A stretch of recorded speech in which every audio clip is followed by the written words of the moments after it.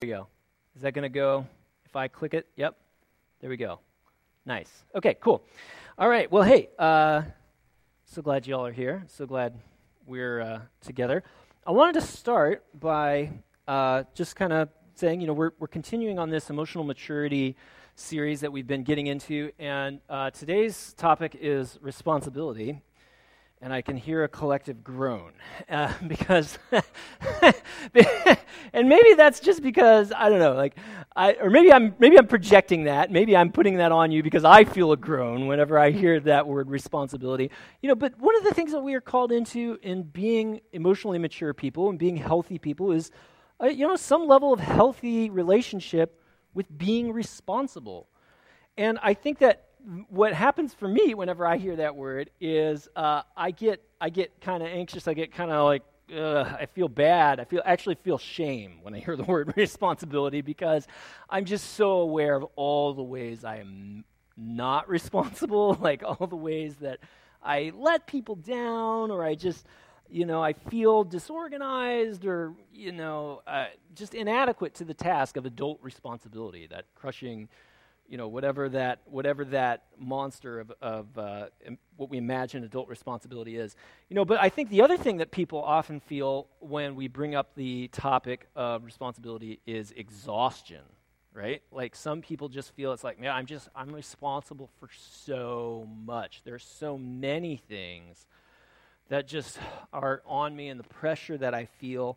And what's really interesting is that the perceptions and the way that we feel about being responsible don't always match the reality. And in many cases, sometimes they're inverted, right? The people who feel like, oh, I'm just crushed by all this responsibility actually can kind of be flakes sometimes, right? And then people who like are super responsible feel like, oh no, I'm just really not, I'm letting all these people down and I'm not coming through for people. And it's like, a lot of times the way that we feel about it can actually be the inverse of what is actually true. And I'm not saying that that's the case for everyone or in every situation, but it's just interesting, the feelings that come up when we talk about responsibility. They're not always positive, and they're not always accurate in their relation to what's really real and what other people experience in terms of us, in terms of being a responsible person. And so I wanted to kind of start with an exercise where we take some time to pray and reflect, and that's why I invited you guys to grab some writing materials. But what we're going to do here is, in a second, is we're just going to welcome the Holy Spirit, and we're going to ask God to just speak to us and to help us reflect on the truth that God is really the ultimate one who's responsible, right? And just to accept that gospel, to accept that good news, and let ourselves rest in that knowledge. And so I'm going to just ask for the Holy Spirit to come. Maybe you get comfortable. And I just want to say, if you fall asleep while we're doing this, that's okay. That maybe sleep is really what your body needs right now, and you fell asleep in the presence of God. What a beautiful thing, all right? Like God wants us to experience his rest. And so I'm going to just pray and welcome the Holy Spirit. So Father, we just thank you for your presence here. We thank you for being here. God, as we start right now, we just want to thank you for all the ways in which your responsibility saves us. Lord, we want to thank you for all the ways that we're able to rest and relax because we know that you are dependable. Because we know that you will take care of us. Because we know that you will provide for us and save us.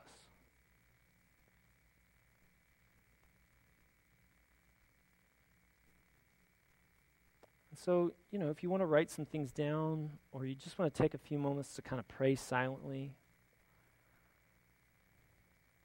just take a second to thank God for the ways that he is responsible.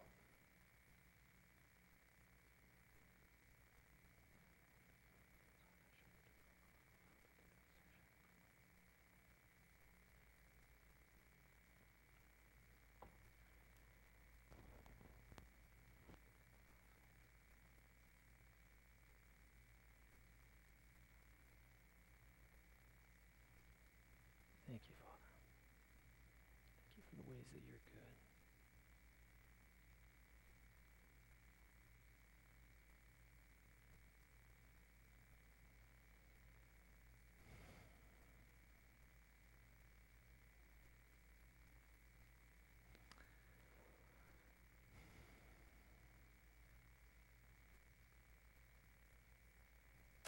And then just as we're thinking about and experiencing the joy of just like resting in God's responsibility and the ways that He follows through on His promises, the ways that He is faithful to us, all the ways He catches us when we're irresponsible and He picks us up, and all the messes that we make that God cleans up.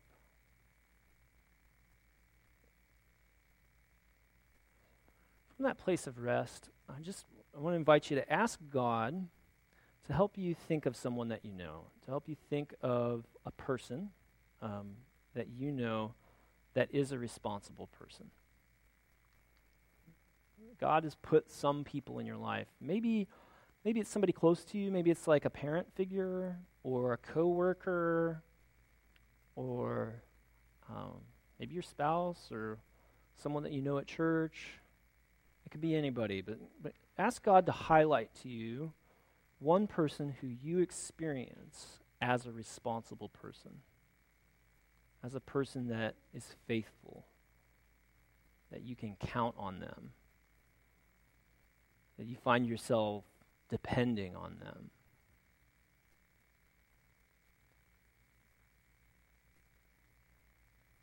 God has put this person in your life, and you find yourself relying on them to be there for you. And we just want to take a minute or two to think about how grateful we are for that person.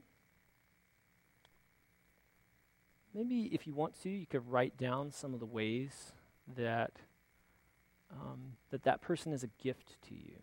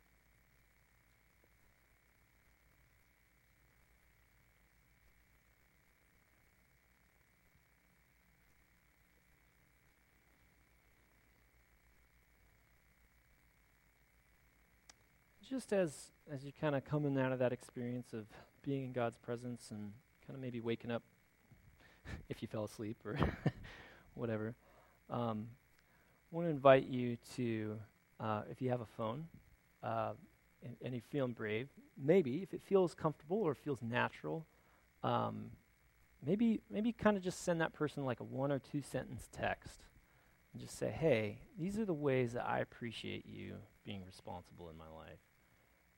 This is something that you do for me, and I really see that, and I really am grateful for that. Let that, if you thought of a person and you have some tangible things that you can say, yeah, like, I really experience you being responsible in these ways. If you feel comfortable, if it's appropriate now, and maybe there's too much, maybe a text feels a little cheap, and so you want to do it later, that's okay too. Like maybe you want to have the conversation with them in person, or you want to write them a letter.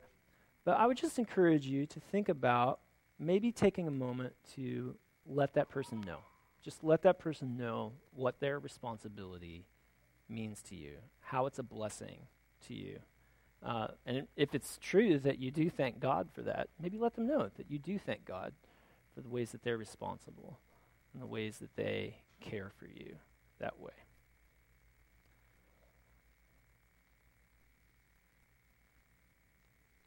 And I have a little bit of a motive that I'll cop to in trying to lead us through this exercise and trying to just invite God to speak to us and kind of start from that place of gratitude and thanksgiving for God and rest in His promises and in His responsibility. I'm trying to kind of help us reorient some of those anxious, negative feelings that we have about the topic of responsibility, because I think when we are able to see how we experience another person being responsible toward us, it's easier to get at the right motivation for wanting to be a more responsible person, right? We want to be that kind of a person for other people. We want to be a person who people can trust our words, that we are the kind of people who, if we say we're going to do something, then we will.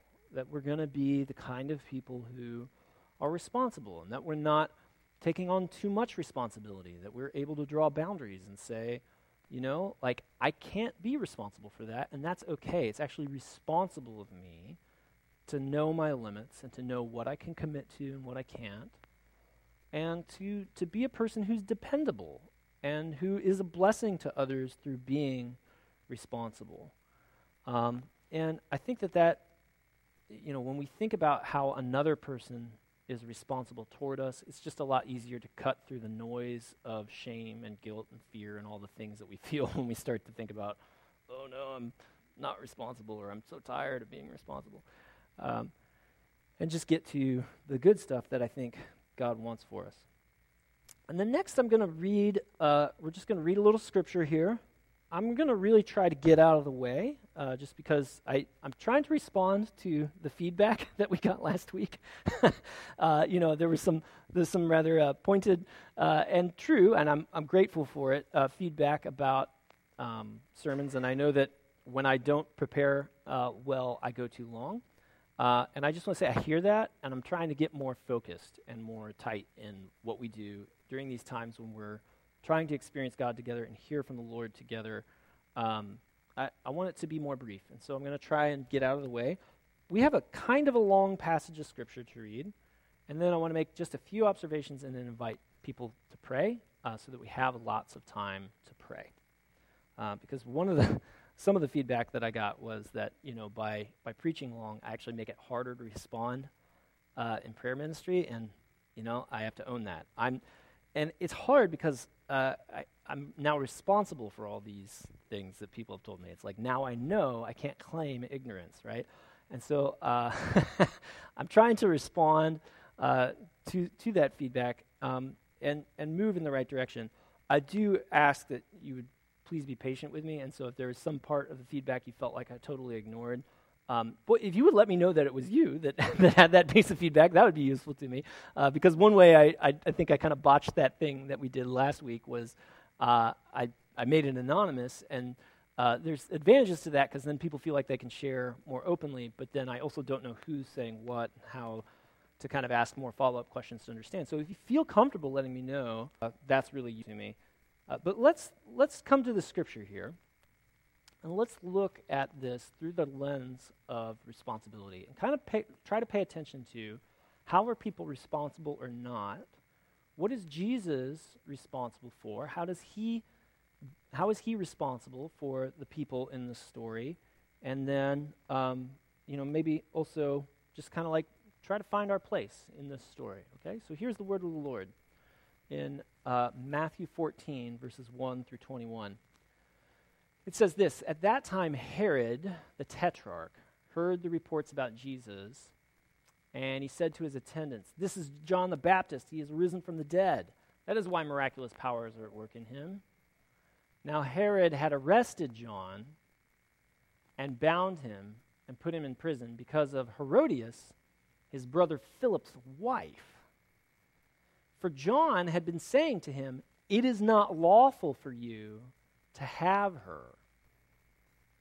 Herod wanted to kill John, but he was afraid of the people because they considered John a prophet. On Herod's birthday, the daughter of Herodias danced for the guests and pleased Herod so much that he promised with an oath to give her whatever she asked. Prompted by her mother, she said, "Give me here on a platter the head of John the Baptist."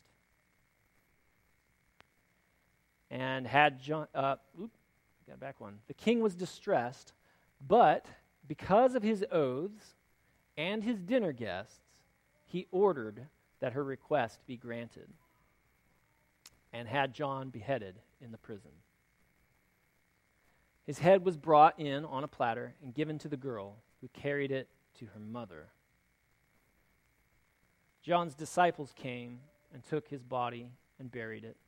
Then they went and told Jesus. When Jesus heard what had happened, he withdrew by boat privately to a solitary place.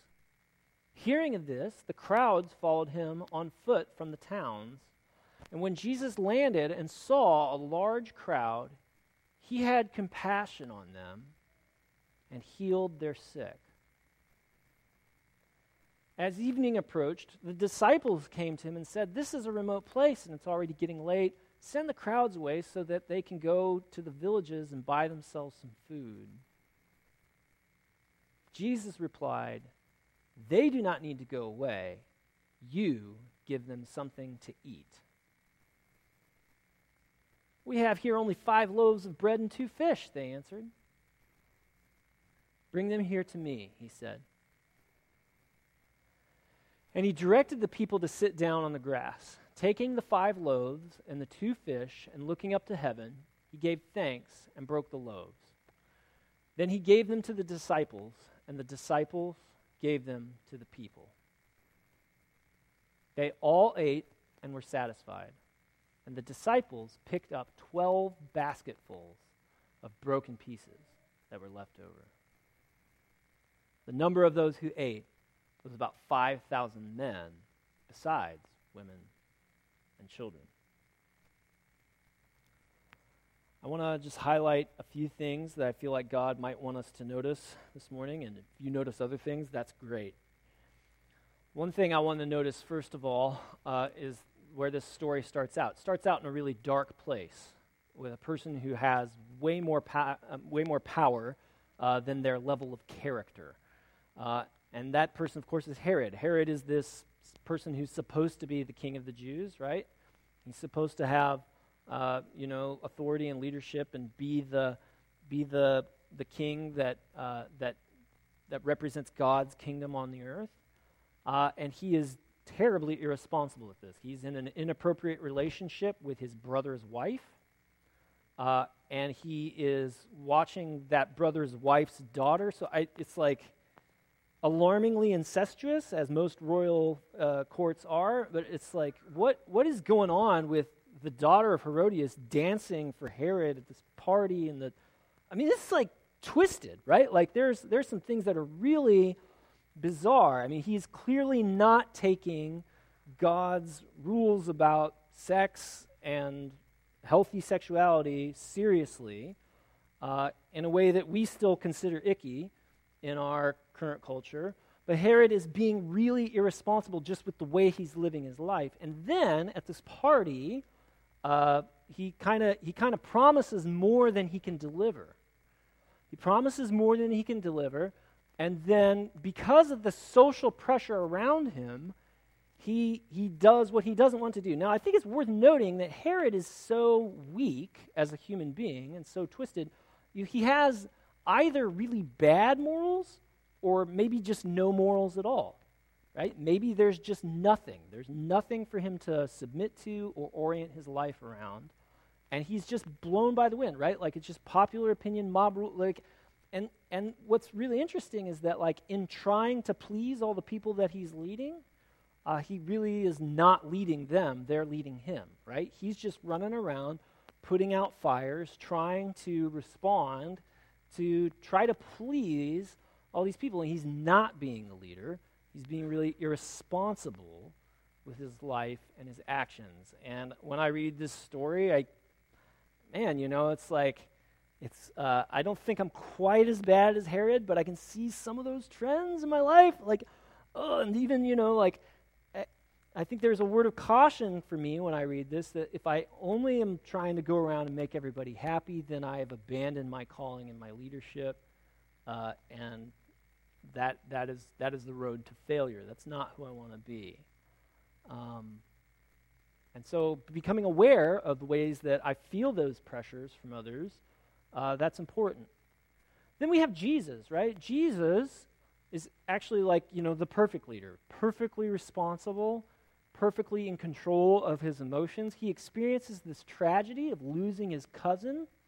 So John the Baptist was, kicked in the womb when Mary came to see him. We hear that story at Christmas time sometimes.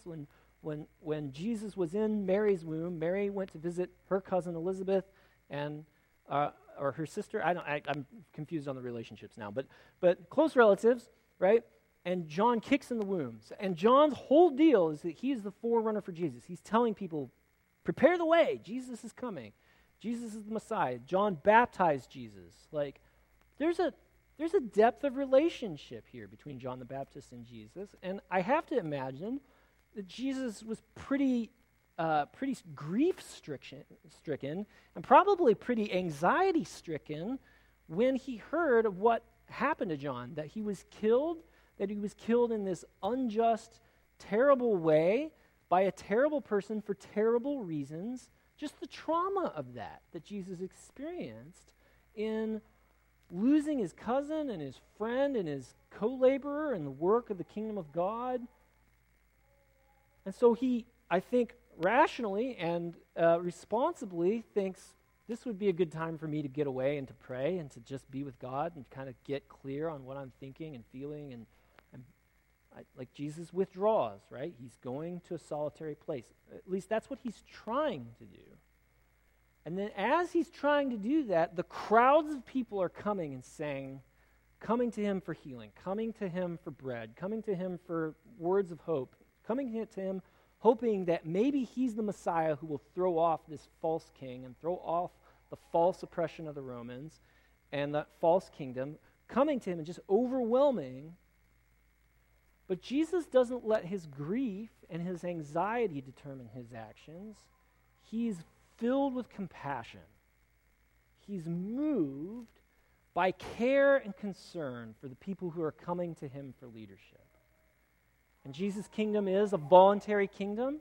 It's a kingdom that works by invitation, not by conquest. It is a kingdom that advances through love rather than war and rather than violence. It advances through the opposite of the violence. Jesus' kingdom advances through healing and through care. And so people are coming to him, and they want that. They want to be in. They're opting in. He's not lording it over them. People are coming to him saying, we want you to lead us. We want you to be the Messiah. We want you to save us. What can you do for us? Help us. And Jesus is moved by compassion for those people.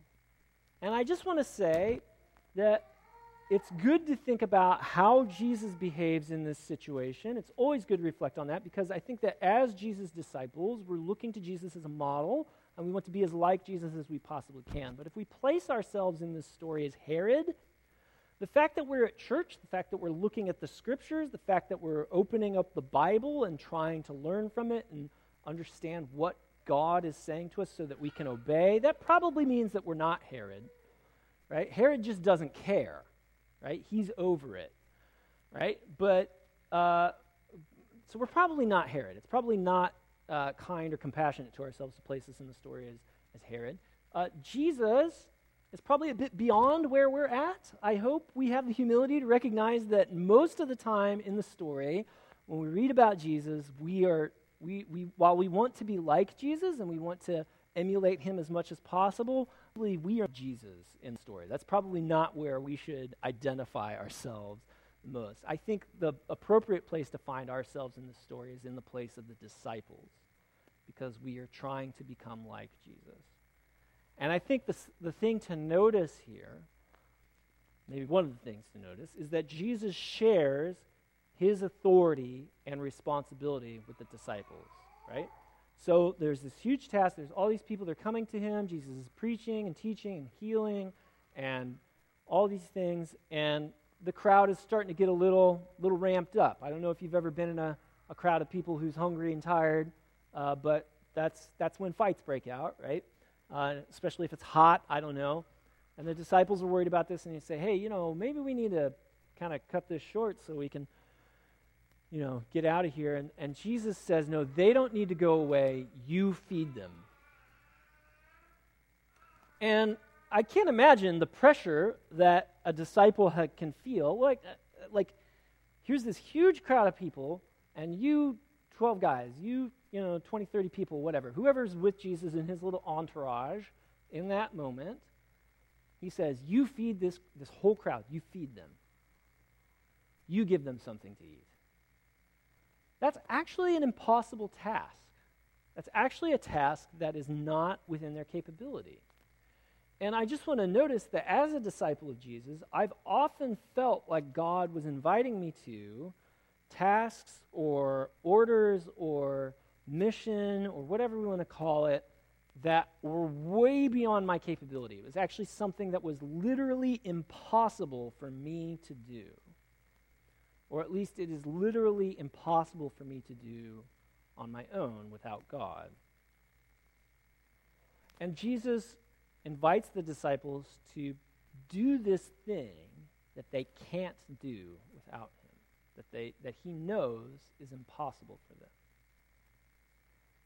But he still gives them some responsibility. He still requires something of them. He still invites them to give what they have. And so they got about 5 loaves of bread and a couple fish. And he says, give that to me. And he takes what they have, and then he multiplies it. Now, there's a version of this story, or an interpretation of this story that I am aware of by a guy named Shane Claiborne, who I really respect, and I listen to and I try to learn from as much as possible. And Shane, he thinks that the miracle here is not like that the fish and the loaves were multiplied, but that it was that people were inspired to share what they had, and then when everybody shared what they had, then that was what made the abundance. And I think there is some truth in that idea. I think that oftentimes when we come and we all give what we have, we actually find that there's almost always enough and then more to share. That when we don't hoard, when we do the opposite of that, when we come into a community and we give what we have, then there actually is an abundance of resources, and we're able to not only provide for the people within our community, but that there's some extra, there's some room, there's more margin when the load is shared, when the resources are pooled. But I have to say that I disagree with Shane's reading of this scripture as teaching that particular truth. While that is true, I think that misses what is the main point of this scripture, which is that we, in our human capacity, and with the only limited material resources that we have as human beings, we do not have enough to do the things that God wants to do, God wants us to do. When I look at the pattern in Genesis of what God's design of creation is, it really seems to me that the only way that Adam and Eve can have dominion and authority over creation is if they are submitted to God, and God is with them, powering it and making it happen. And I see that here in this story as well, that when we step out in obedience and we trust Jesus to take what we have, that's when he is able to give thanks for it. That's when he is able to break it. That's when he is able to multiply it and make the miracle happen through his power and not through human cooperation or human generosity, though those are miracles in themselves whenever they take place. This is a time when Jesus took what was too little and he made it work. And I think that is the invitation and the good news to us is that when we bring to God our little, when we bring to God the measly, not enough thing that we have to give, God takes that and multiplies that. And he invites us to trust him to do that and to trust him to do the heavy lifting. It's the easy yoke because he's in that yoke with us. And he's walking along and he's carrying all the weight, right? And that's the invitation. That's the way ministry should work. And I just want to say a few more words here, and then we'll have prayer.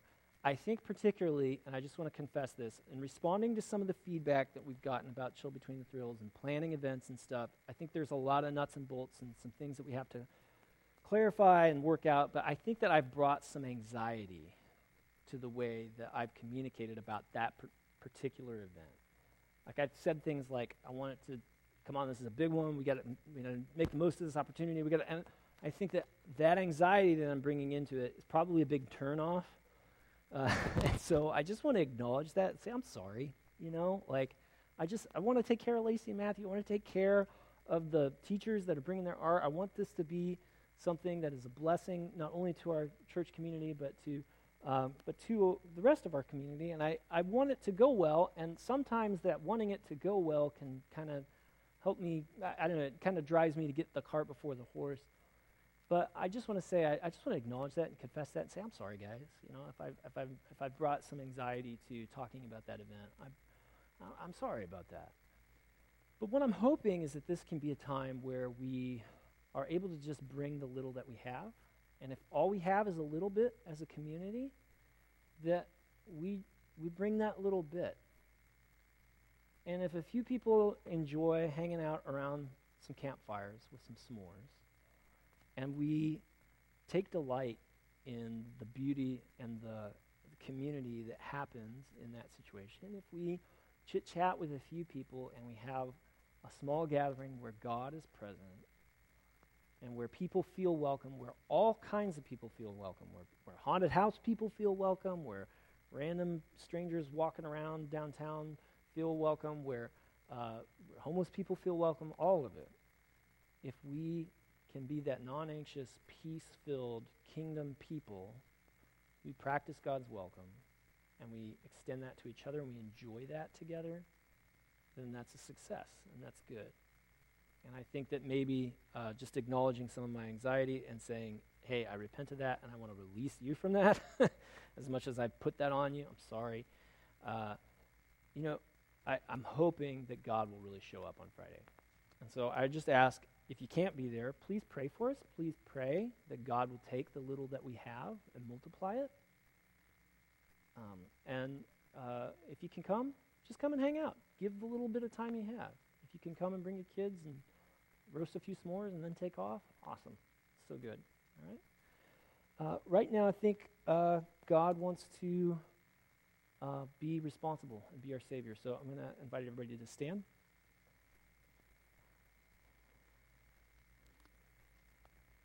And so I tried to go shorter so that we'd have time to pray.